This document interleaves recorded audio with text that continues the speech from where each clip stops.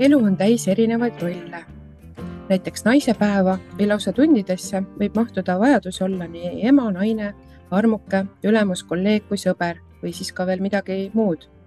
Inimese eri eluperioodidel võib ühes või teises rollis käitumine olla erinev, pakkuda parasjagu väljakutset või ajada isegi segadusse. Igatahes on kõike seda palju ning kohati võib naiseks olemine tunduda väga raske. Aga ärge heitke meelt. Õnne ja heaolu koolitaja Dali Garat rõhutab, et nii nagu endast sotti saamist, on ka naiseks olemist võimalik õppida. Ja kui seda teha, on tulemuseks palju kergem ja rõõmsam elu. Miks mitte seda endale siis saabuval uuel aastal lubada? Dali Garat on ka meie tänase Naistelehe podcasti mõttekoht külaliseks ning naiseks olemisest, enda tundma õppimisest ja õnnelikuks saamisest temaga ka räägime. Vestlust juhib Naistelehe toimetaja Silja Paavla. Tere tulemast meiesse saatesse taas, Dali. Tere! Dali, eelmine kord, kui me sinuga rääkisime ja siis inimesed valdavalt ka teavad sind kui õnnekoolitajat. Aga et nüüd ilmus sul siis raamat Naine 2.0, sinu uus tase naisena. Kuidas sa selle raamatuna jõudsid? See raamat sündis tegelikult minu samanimelisest kursusest. Mul on ka 4-nädalane online koolitus, online programm, mis kannab sama nime, Naine 2.0, sinu uus tase naisena. Ja koolitust olen ma teinud 2 erinevat lendu. Mõlemal korral on olnud 12 erinevat külalisesinejat. Ja siis otsustasime koos kirjastusega Pegasus, et paneme eelkõige esimeste külalisesinejate ja esimese selle kursuse läbi tehtu põhjal, et paneme siis sellest ka raamatu kokku. Nii et tegelikult esimesena sündis mu samanimeline koolitus ja siis sellest nüüd on siis sündinud ka raamat. Mida see Naine 2.0 täpsemalt tähendab? See tähendabki sama, nagu see alapealkiri on, sinu uus tase naisena. Ehk et enda selline upgrade imine, enda järgmisele tasemele viimine, enda nagu paremaks versiooniks saamine. Ehk et see, kes me täna naistena oleme ja kus me oleme ja kuidas me opereerime ja kuidas me hakkama saame ja milline on meie selline nii emotsionaalne kui ka füüsiline kui ka selline mentaalne heaolu, võimekus, reaktsioonid, mustrid, kõik see, et seda kõike tõsta järgmisele veelgi paremale tasemele.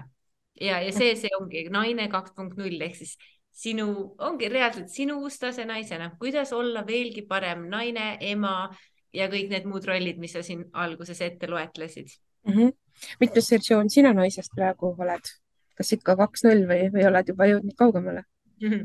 Ja ma ei oskagi konkreetset numbrit sinna taha panna, aga eks see upgrade imine ja siis uuenemine ja muudkui kõrgemale ja muudkui paremaks saamine, see enese tuunimine käib ju kogu aeg, et ega see enese areng ei lõppe ju, kui me kuskile maale jõuame.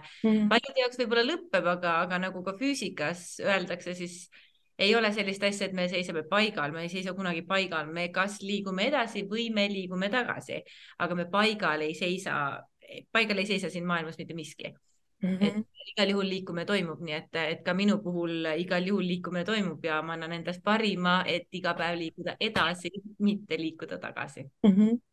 Miks siis sinu soovitusel ja ka kursustele tuginedes peaksid naised õppima iseend paremini tundma?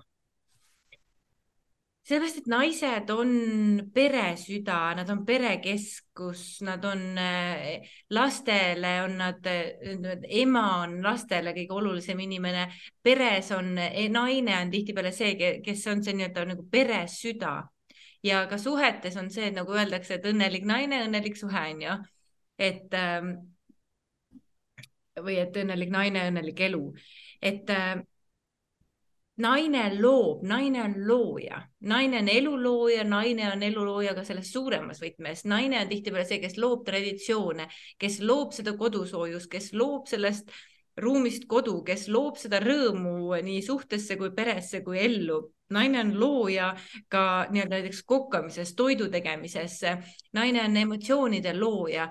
aga kui me ei ole iseendaga ühenduses, kui me ei ole oma väes, kui me ei ole oma sellises nagu ühenduses oma selle looja poolega, kui me ei ole ühenduses selle kohaga, kui äge, kui võimas, kui ilus ja samal ajal ka vastutusrikas on olla naine, siis me ei oska seda väge kasutada, siis me ei tunne iseennast loojana, siis me ei tunne iseennast sellise nagu perehoidjana emotsionaalses mõttes. ja kui meie naistena oleme tasakaalust väljas, siis milliseks me siis muutume? me muutume siis emotsionaalseks, me muutume tujukaks, me muutume rahulolematuks, meie elurõõm kaob ära, meie imetlus meeste vastu kaob ära või elu vastu üldiselt imetlus kaob ära, meie seksuaalsus kaob ära, me ei ole enam flirtivad ja võrgutavad, me ei hoolitse oma keha välimuse ja tervise eest, me muutume külmaks ja kalgiks ja selliseks nagu vaikivaks, me muutume hinnanguliseks, me muutume kriitiliseks, me muutume ahneks, kadedaks, me muutume pahuraks ja see ongi see, kus me naistena oleme, kui me ei ole kontaktis oma elutervete arhetüüpidega. Ja sellise naisena olen nagu lisaks sellele, et sellise naisega on väga raske olla paari suhtes, sellise naisega on väga raske olla heas sõbranna suhtes, sellise naisega on raske koos elada, sellist naist hakkavad lapsed kartma või ei tunne ennast turvaliselt niisuguse nagu ettearvamatu ja võib-olla niisuguse pahura, võib-olla masenduses, võib-olla natuke depressiivse ema juuresolekul. Sellised on töökaaslased, kellega me ei taha õhtuti koos kuhugi välja minna näiteks, on ju. Ehk et lisaks sellele, et sellise pahura naisega ei taheta koos olla, on selles pahuras naises olemine ka raske. Ehk et see, kui naine ise on oma endaga pahuksis, siis see on ka raske naisele endale ka. Kui lihtne või raske on enda tundmaõppimine naisena? Ma arvan, et ühelt poolt me oleme ju kõik nii erinevad, on ju, aga samal ajal on meil niisugused põhivajadused, põhimustrid, põhinäited, kõik on ikkagi sarnased. Et kuulates teisi, jagades enda lugusid, kuulates teiste lugusid, lugedes, vaadates, kuulates, kõik see, et kui me kuulame teisi, siis me saame enda kohta nii palju rohkem teada. Ehk et üks viis, kuidas endast aru saada, on see, et sa sukeldud ainult enda sisse ja vaatad ainult iseennast ja püüad nagu endasse saada, nii-öelda ennast rohkem mõista. Aga teine viis on püüda ennast mõista läbi teiste. Kuulata teisi naisi, viibida teiste naistega samas seltskonnas, olla samadel kursustel, kuulata teisi tipptegijaid, naisi erinevatel teemadel rääkimas. See annab väga hea peegelduse ja niisugused uute nurkadega mõtiskluskohti ka iseendale, et ahaa, näed, mul on ka selline asi või ma ei märkagi, et ma teen ju ka selliseid asju. Ja see annab nagu oluliselt teistsuguseid nurki, kuidas ennast analüüsida. Aga üldiselt enda tundmaõppimine, ma arvan, sõltub väga suurel määral sellest, kui avatud inimene on ja kui pühendunud ta on ja ka natuke sellest, et kui valus on. Ehk et kui öeldakse, et mida halvem, seda parem, siis see on see koht, et kui ei ole veel liiga valus, kui ei ole veel liiga ebamugav olla, kui suhe ei ole läinud veel kriitiliselt raskeks või kui tervis ei ole läinud veel kriitiliseks käest ära või kui rahakott ei ole veel kriitiliselt tühi või kui ei ole veel kriitiliselt ebamugav olla omaenda elus, siis võib olla päris keeruline. Sest siis on see koht, kus on rohkem tahtejõudu vaja. Aga kui olukord mis tahes valdkonnas on läinud juba sedavõrd kriitiliseks, et enam muud moodi ei saa, siis on see hetk, kus väga paljud leiavad endas selle jõu muutuda ja endasse vaadata ja mingeid mustreid muuta. Sa mainisid sõna arhetüüp ja räägid ka oma raamatus erinevatest naisarhetüüpidest, et mis need on ja palju neid siis üldse olemas on? meil on kokku 4 elutervet arhetüüpi, samamoodi nagu on ka meestel nagu 4 meesarhetüüpi, nii on ka naistel 4 naisarhetüüpi. Arhetüübid on siis tütarlaps, armastaja, perenaine ja kuninganna ja ema arhetüüp on siis perenaise siuke alama arhetüüp. Igal arhetüübil on ka variarhetüübid ehk siis, et kui me pendeldame selle elutervest arhetüübist, kas see kontakt selle arhetüübiga läheb liiga tugevaks või siis see kontakt kaob selle arhetüübiga. Ja selle teooria, variarhetüüpide teooria on siis Katrin Saali-Saul välja töötanud ja tema siis, tänu temale on siis meil sõnastatud ilusti ära ka need variarhetüübid. Et meil on 4 arhetüüpi, 4 elutervet arhetüüpi ja igal 4 arhetüübil on siis kokku 4 variarhetüüpi. Ehk et me saame rääkida suures pildis 16 sellisest. Milline neist kõige parem on olla, kui üldse nii saab küsida, või siis on nagu oluline olla eluterve? Ja vot seda ma ei ütleks üldse, et keegi nendest 4 oleks nüüd parim. Neis kõigis on kõik olemas. Nagu sündides naisena on meis kõigis olemas kõik 4 arhetüüpi. Ehk et ei ole nii, et keegi ütleb, et ma ei tea, minul armastaja arhetüüp ei ole või minul kuninganna arhetüüp ei ole. On küll, meis kõigis on kõik arhetüübid olemas. Küsimus on lihtsalt selles, et kas me oleme kontaktis selle eluterve arhetüübiga või on mõni arhetüüp jäänud täiesti tagaplaanile ja see kontakt selle arhetüübiga on täiesti kadunud või kustunud või lihtsalt liiga nõrk. Ehk et meil kõigis on kõik olemas esiteks. Teiseks, ei ole sellist asja, et üks on parem kui teine, sellepärast et need arhetüübid käivad justkui koos, nad on komplementaarsed, ehk siis, et nad moodustavad koos sellise terviku. Ja kui me ühest arhetüübist kukume välja kuhugi mõnda selle arhetüübi variarhetüüpi, siis me lükkame tegelikult kreeni ka need teised ülejäänud 3 elutervet arhetüüpi. Ehk et oluline on esiteks on püüda aru saada, mis need arhetüübid on. Teiseks on oluline aru saada, et millised on need variarhetüübid. Kolmandaks on oluline aru saada, et mis meid kõik mõjutab. Meil on veel naise meesenergiat, meil on veel isiksustüübid, meil on veel naistena meie hormonaaltase muutub kuu käigus, iga nädal on meil põhimõtteliselt uus hormonaaltase, on ju. Et meil on neid mõjutajaid nii palju ja kui me nüüd teame teoreetiliselt või teeme seda teooriat, et millised need arhetüübid ja variarhetüübid ja kõik see on, siis me õpime palju kergemini või oskame palju kergemini neid asju panna praktikasse ja jälgida iseennast. Jälgidagi näiteks seda, et okei, et ma olen teinud liiga palju tööd, ma olen tõenäoliselt läinud kuninganna arhetüübis võib-olla natuke juba üle võlli selleks, et seda nüüd tasakaalustada. Kuninganna oma olemuselt võib kanda endas rohkem niisugust meesenergiat, et ma pean näiteks selle, ma ei tea, tasakaalustamiseks mingit tütarlapse tegevusi tegema. Või siis näiteks, et ma olen läinud liiga palju perenaise energiasse, muudkui kraamin ja koristan ja hoolitsen laste eest ja teen süüa ja kõik see. Aga näiteks armastaja, sensuaalne, võrgutav, flirtiv, kutsuv armastaja, see on jäänud täiesti tagaplaanile. Ehk et selle tasakaalustamiseks, selle perenaise, et see ei tähenda, et perenaise arhetüüp on midagi halvemat või kehvemat, aga lihtsalt selleks, et see perenaise arhetüüp ei hakkaks liiga domineerima, siis seda on vaja teadlikult tasakaalustada teiste arhetüüpidega. Seega, need on kõik võrdselt olulised.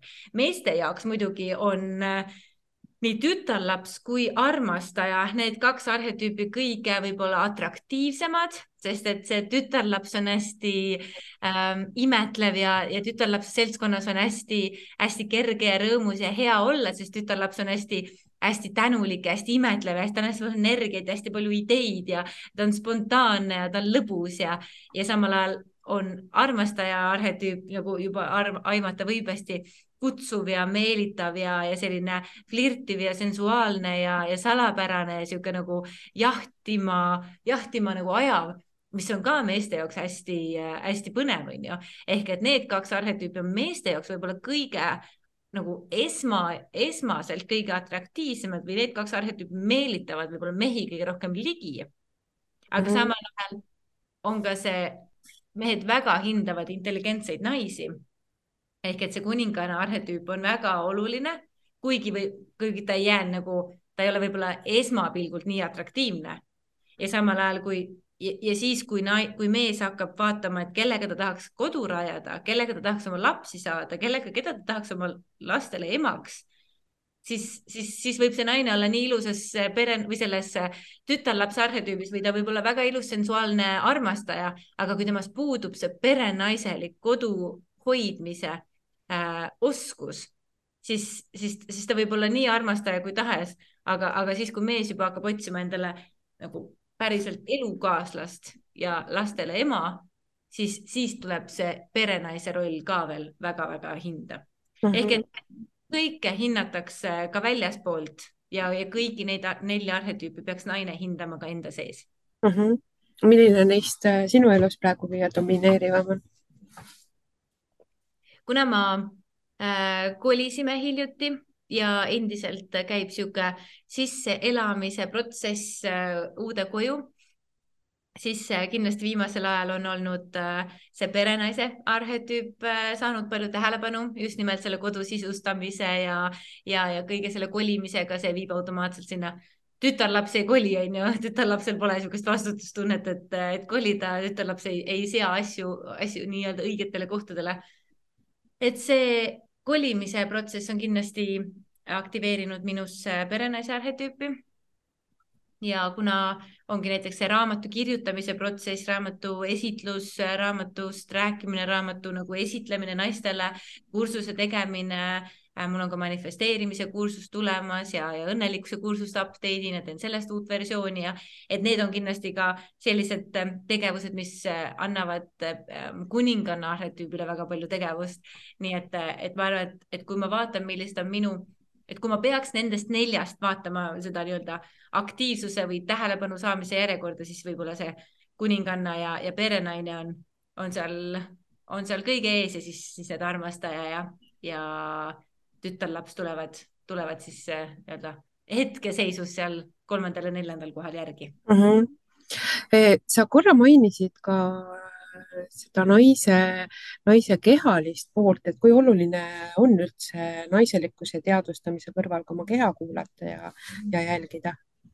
Väga oluline, seepärast, et naine on intuitiivne. Selleks, et naine saaks olla kontaktis oma väega, selleks me peame olema kontaktis oma kehaga. Ehk et kui mees energia on kontaktis eelkõige mõistusega ja meelega, siis naisenergia on kontaktis oma tunnete, oma kehaga. Ja see intuitiivsus, see loovus, see mängulisus, see spontaansus, see nii-öelda elu nautimine, see kõik saab alguse kontaktist kehaga. Et kui me räägime tütarlapse arhetüübist, siis seal on sellist elu nautimist võib-olla nii-öelda väljapoole rohkem või niisugust nagu kerguses elu nautimist. Armastaja on ka samamoodi elu nautiv, aga armastaja naudib esimest kohvilonksu, armastaja naudib ilusat vaadet, armastaja naudib energiamängu, armastaja naudib seksuaalsust, armastaja naudib, nagu ta julgeb nautida, ta läheb massaaži, ta lubab ennast hellitada, ta teeb endale näomaske, ta läheb vanni, on ka kõik sihuke hästi kehalised nautimised. Et kui me ei ole kontaktis oma kehaga, kui me ei tea, mida meie keha meile räägib, siis me ei saa aru nendest sõnumitest ja siis me kaotame oma väge. Ehk et see kehaga kontaktis olek, intuitsiooni kuulamine, see 6. meel, see naiste sisetunne, see kõhutunne, mis ütleb, kas asi on õige või asi on vale. Kas ma usaldan seda inimest või ma ei usalda. Kas me peaksime seda tegema või ei peaks. Et see kõik käib läbi keha ja mida rohkem on naine kontaktis oma kehaga, seda atraktiivsem on ta ka sugu teistele nii-öelda vastassugu poolele siis. Ehk et naine, kellele meeldib olla tema enda kehas, naine, kellele meeldib tema just sellisena, nagu ta praegult on. Ma ei räägi siin üldse mingisugustest ideaalsetest numbritest või mõõtudest, ma räägin sellest ilust, mis ta hakkab naises kiirgama seest poolt väljapoole, kui ta on rahus ja õnnelik oma enda kehas täpselt sellisena, nagu see keha praegult on. Raamatus tood sa välja hästi palju ka erinevaid harjutusi, mida oli nagu põnev lugeda ja mis ausalt öeldes isegi natuke nagu inspireerisid noh, neid tegema. et näiteks, millest, jaga mulle, mul on huvitav kuulda, mis sulle näiteks, tead, mis mul sulle ei ole praegu käepärast, aga eile õhtul, kui ma sirvisin, siis ma mõtlesin küll, et näed, siin on see üks asi, et mida võiks, aga ma ei mäleta praegu peast, sest vahepeal on nii palju muid asju olnud, et aga soovitan kõigil ise järgi vaadata. aga et mida sa soovitaksid näiteks sealt podcast'i kuulajaile, et mida teha, et alustada enda tundmaõppimist? üks asi, mida ma kindlasti soovitan, näiteks raamatus mul on iga arhetüübi siis kirjelduse lõpus on siis sügavamad nagu küsimused sügavamaks sisevaatluseks.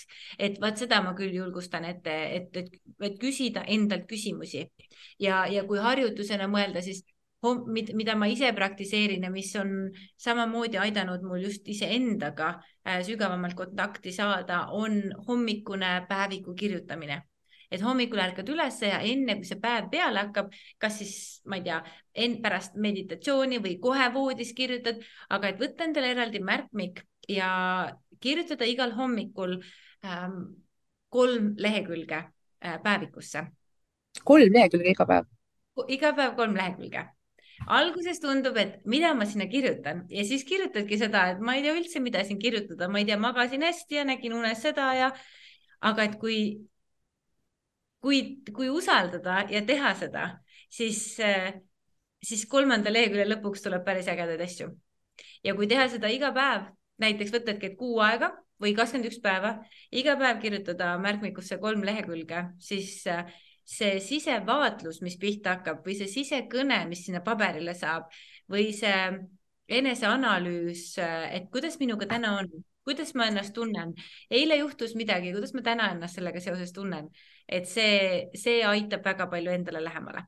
Nii et see on üks selline harjutus, kuidas iseennast rohkem tundma õppida ja kuidas siis endale lähemale saada. Pean tunnistama, et ma kirjutan iga päev ju artikleid ajakirja Naistelehte, aga see 3 lehekülge tundub ikka nagu maru palju. Noh, jah, ma ei tea, mina teen seda, minul võtab umbes 15-20 minutit aega. Et mina seda praegult olen siin mingi 1,5-2 kuud, olen mina seda nüüd siin teinud, iga päev kirjutan märkmikusse ja mul ta võtab jah umbes 15-20 minutit võtab aega ja see tulemus on täiega seda väärt. Nii et ma võin võtta väiksem märkmik alustuseks näiteks. Väiksemate lehekülgedega, õige, see on hea mõte. Aga et vahel võib tekkida arusaam, et enda tundmaõppimine on oluline või noh, see võib käia ka niiviisi periooditi, on ju, aga siis ikka see jääb millegi taha, vahel ka julguse taha. Et mis on need asjad, mis sinu meelest takistavad inimesi end tundma õppimast? Ma arvan, et üks asi on emotsionaalne hirm, just nimelt see emotsionaalne pool, nii-öelda just nimelt nagu sa ise ka mainisid, hirm, enda sissevaatamine, enda varjukülgede nägemine, enda negatiivsete mustrite nägemine, enda mingisuguste selliste kohtade nägemine, mille üle me ei ole võib-olla kõige uhkemad või kõige nagu, jah, kõige uhkemad võiks siis olla, vist olla kõige õigem öelda. Et nende vaatamine, nende mõistmine, nende nagu aktsepteerimine, nendele nagu esiteks juba nende teadvustamine võib tõepoolest olla väga hirmutav, ebamugav ja võib tekitada väga palju selliseid ebamugavaid protsesse. Ja teine põhjus, miks ma arvan, et endaga tegelemine jääb tihtipeale tagaplaanile, on selline füüsilise maailma tempokus. Et meil on enamustel on meil väga tempokad elud. Me oleme elanud oma päevad hästi kiireks, hästi palju on kogu aeg teha ja mida rohkem on teha, seda edukam inimene justkui tundub. Mida kiiremad on päevad, seda kuidagi väärtuslikum see elu tundub. Ja see on justkui saan nagu uueks moeks, et kõigil on kogu aeg hästi kiire ja siis on nagu normaalsus. Ja siis selles kiire elutempos meil puht füüsiliselt tihtipeale ei jätkugi aega, et korraks peatuda, võtta see märkmik ja küsida endalt küsimus, kuidas mul päriselt läheb. Ja kui me oleme oma elud ise nii-öelda elanud sedavõrd kiireks, et meil on kõik õhtud planeeritud, meil on kõik hommikud planeeritud, me nädalavahetuseti kõik on ära planeeritud, on ju, et kui kogu meie aeg on ära planeeritud ja me muidugi jookseme ühest ja teisest ja kolmandast kohast nagu järgmisesse, siis see võib olla ka väga konkreetne ja väga tihti ka mõjuv põhjus selleks, miks mitte küsida endalt võib-olla ebamugavust tekitavaid küsimusi.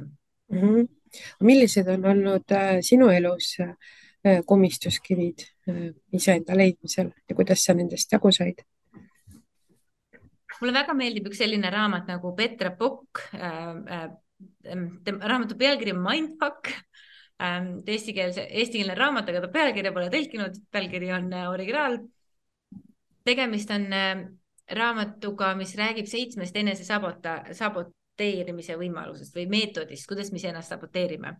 Ja ma arvan, et minu sellised kõige suuremad komistuskivid ongi siis erinevad enesesabotaažid, kuidas ma olen ennast erinevatest teemadest kas välja rääkinud või ära hirmutanud ennast või ta toob hästi huvitavalt välja ja selgitab lahti, millised need 7 enesesabotaaži on ja kui ma seda raamatut lugesin, siis ma sain aru, et näed, mina olen täiega nendes saboteerimise meetodites endale komistuskiviks nii ühel kui teisel eluetapil või valdkonnas olnud. Aga kas see teekond on teinud sind õnnelikuks, see enda leidmise ja parema tundmaõppimise teekond? Ja kindlasti, et isegi kui sellel teekonnal on olnud ju raskeid momente või nagu ma enne just rääkisin, et siis selle enda varjuküljega tegelemine või nende ebameeldivate või valusate kohtade või meil kõigil on mingid lapsepõlvehaavad või meil kõigil on mingisugused valukohad, mis meie kehas ja meeles ja mälestustes meile liiga teevad ja valu teevad iga kord, kui me nende asjade peale mõtleme või nendest nii-öelda räägime või neid muud moodi puudutame, siis see eneseareng muidugi teeb vahepeal haiget ja muidugi ta ajab nutma ja ta muidugi vahepeal tekitab põgenemisreaktsiooni ja paanikat ja nagu tahtmist selle kõigega mitte tegeleda. Aga see tulemus on seda väärt. See tulemus, kui ma näen, et ma ei ole enam nii reaktiivne või miski, mis mind varem väga tugevalt ärritas, mind enam ei ärrita või miski, mis varem tekitas minus mingit probleemi, enam ei tekita. Või kui keegi igal juhul, et kui ma näen, et mustrid muutuvad, kui ma näen, et minu sisemine laps saab tervendust, kui ma näen, et ma olen rahulikum, tasakaalukam, kui ma loon tervemaid suhteid, kui mu tervis muutub, kui mu välimus muutub ilusamaks, paremaks, kenamaks, siis nii-öelda kõik see valu ja pisarad ja raha ja aeg, mis sinna enesearengu peale läinud on igati seda väärt. Nüüd uue aasta saabumise nagu valguses või tuules mõeldakse hästi palju on ju ka õnnelikuks saamise peale ja soovitakse õnne ja õnnelikku uut aastat üksteisele ja nii edasi. Aga et mida soovida või soovitada neile inimestele, kes tunnevad, et jah, et tahaks õnnelikuks saada ja uus aasta on selleks nüüd õige aeg, on ju, või no viimane aeg, aga et midagi on ikka nagu justkui puudu. Kuidas miski üles leida või mis siis teha? No ma täiega kutsun inimesi oma õnnelikkuse väljakutsele. See küll kohe ei alga, see algab tõenäoliselt kas veebruaris või märtsis, aga tasub, et jah, tihtipeale on see, et inimesed tahavad olla õnnelikud, aga miski justkui on puudu või justkui tundub, et justkui kõik asjad on olemas, aga midagi nagu on puudu. Siis tasub hakata mõtlema näiteks selle peale, et kas minu õnn baseerub õnnehetkedel, välistel õnnehetkedel või tuleb minu õnnelikkus minu enda seest. Ehk et hakata jälgima iseennast, et kas mind teevad õnnelikuks asjad, mis tulevad väljapoolt. Et keegi ütleb midagi, ma tarbin midagi, ma ostan midagi, ma lähen midagi kuhugi, ma söön midagi, joon, et kas need on väljapoolt. Sest väljapoolt sissepoole pandavad õnneallikad on tihtipeale hetkelised. Ja nad vajuvad ära, nad kukuvad ära, nad nagu lahtuvad ära. Ehk et need väljapoolt stimuleerivad meie 4 õnnehormooni ja ongi, need on nagu biokeemilised reaktsioonid meie kehas. Ja kui see biokeemia meie kehast lahtub, siis kaob ka see õnnetunne ära. Aga nüüd, kui saada see õnnetunne seest poolt väljapoole kiirguvaks, ehk siis selliseks, et see sisemine õnnetunne ei ole seotud otseselt enam väliste tingimustega, siis on see koht, kus meie õnnetunne on nagu püsiv ja see ei ole välistest, see ei ole nagu õnnehetk, vaid see on üleüldine hoiak või üleüldine elukvaliteet või üleüldine hinnang omaenda elule.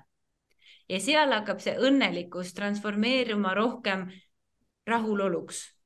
Et kas ma olen rahul ja rahus omaenda eluga praegult, sellega, kes ma täna olen, kus ma olen.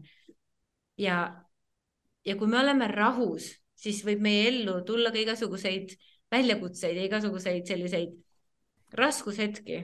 Aga kui me oleme suures pildis rahus ja me usaldame iseennast ja me usaldame elu, siis me saame ka nende raskete hetkedega hakkama. Ehk et me ei pendelda enam nii tugevalt sinna õnnelik, kurb, vaid kui me oleme rahul, siis me oleme rohkem seal keskel, kogu aeg natuke õnnelikud ja saame nende väljakutsetega samamoodi palju paremini hakkama.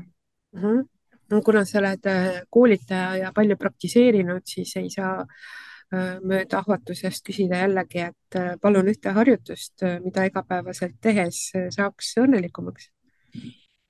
Üks viis, kuidas stimuleerida iseenda sees ja aktiveerida iseenda sees seda sisemist rahulolu, seda sisemist õnnetunnet, ilma et välisest peaks midagi muutuma või välisest peaks midagi nii-öelda olema nii, nagu sina tahad, et see oleks, on tänulikkus. Ongi siis harjutus, kus hommikuti, mina soovitan seda teha hommikuti, aga tegelikult ma ise teen ka seda terve päeva jooksul, nii et vahet ei ole, millal seda teha. Lihtsalt kui teha seda harjutust hommikuti, siis see nagu loob emotsionaalse heaolu tunde juba terveks päevaks. Aga tänulikkusest on väga palju räägitud ja ma ei arva, et ülehinnatult. Sellepärast, et tänulikkus on heaolu algallikas. Tänulikkus on nagu heaolu, see, kust see saab alguse, meie süda läheb lahti, me oleme nagu alandlikud või aupaklikud elu ees, kui me oleme tänulikud, kui me oleme nagu siiralt tänulikud asjade ees, mis meie elus on hästi, mis meil on üldse, mis alati on asju, mis saaks olla paremini, alati on asju, mis võiksid olla paremini. Aga meil on ka kõige suurema tormi keskel on meil alati vähemalt 3-5 asja, mille eest iga päev tänulikud olla. Ja kui me oleme ka selle tormi keskel, ka selles nii-öelda mitteõnnelikus elus, pöörame iga päev tähelepanu vähemalt 5 asjale, mille eest me oleme tänulikud, siis see on nagu natuke, iga päev nagu kastame seda sihukest mulda pistetud seemet, kuniks ühel hetkel sealt hakkab välja tulema see ilus lilleõis, mis näitab meile aina rohkem ja rohkem, et elus on veel põhjuseid õnnelik olla. Aga see algab sellest, et sa iga päev kas või 5 asja paned teadlikult tähelepanu sellele, mille üle sa saad olla tänulik. Isegi kui, ma ei tea, tervis on kehv, kui oled just lahku läinud, kui raha pole, kui, ma ei tea, õues on pime, et isegi nende raskete selliste olukordade juures on midagi, mille üle sa saad olla tänulik. Ja siis, kui me paneme tähelepanu tänulikkusele, siis meie tunne sees läheb nii palju pehmemaks, meie olemine läheb nii palju kergemaks ja siis tekibki see rahulolu, et jah, vahel on elu täiega nõme ja vahel on elu täiega ebaõiglane ja vahel ta paneb tõesti väga palju proovile. Aga kui me teame, et aga jah, on raske, aga endiselt olen tänulik, endiselt on asju, mille eest ma olen tänulik, siis on see sisemine rahulolu, mis loob seda üleüldist õnnetunnet. Nii et selle harjutuse ma väga julgustan võtma enda igapäevasesse. Tuleb hakata harjutama. Mida sa sooviksid veel lõpetuseks lisada? Et naine olla, kui me siin oleme rääkinud enam sellest naiseks olemisest, siis ma tahaks öelda seda, et naine olla on ilus ja naine olla on väekas ja naine olla on vastutus ja eriti äge on, kui me oleme kontaktis selle ilusa väeka kuningannaga, kes me tegelikult päriselt oleme. Meis kõigis on see olemas, see sihuke väärikas, naiselik, pehme, õiglane, avatud südamega, armastav, flirtiv, mänguline, imetlev, küps, sügav. Meis kõigis on see naine olemas ja elu on nii palju ilusam. Elu on nii palju nagu mitmekesisem, nii palju põnevam, nii palju rohkem armastust täis, kui me oleme kontaktis selle ilusa kohaga iseenda sees. Ja see on täiega minu taotlus, kui ma olen kirjutanud seda raamatut, et iga naine, kes seda raamatut loeb või kes ka minu kursust läbib, samanimelist kursust, et ta saaks kontakti selle imelise, ilusa, väeka naisega, kelleks me kõik loodud oleme. Ja läbi selle oleks meil palju rohkem lisaks õnnelikele naistele ka õnnelikke mehi, õnnelikke perekondi, õnnelikke lapsi ja seeläbi ka õnnelikke ühiskonda. aitäh, Tali! Aitäh kutsumast! Ja tänan ka kõiki kuulajaid. Loodan, et Naistelehe podcast Mõttekoht on pakkunud võimalust ja tuge enese harimise ning iseenda mõistmise teel. Praegu tuleb podcasti saadetesse väike paus ning loodetavasti juba peagi saame seda teekonda jätkata. Aga seni on võimalus vanu saateid üle kuulata, sest kordamine on ju ometi tarkuse ema ning nautida mõnusat Eestimaa talve ning muidugi katsetada iseenda tundma õppimist, ikka õnnelikuks saamise nimel. Toredat aasta lõppu ja headse kuulmiseni!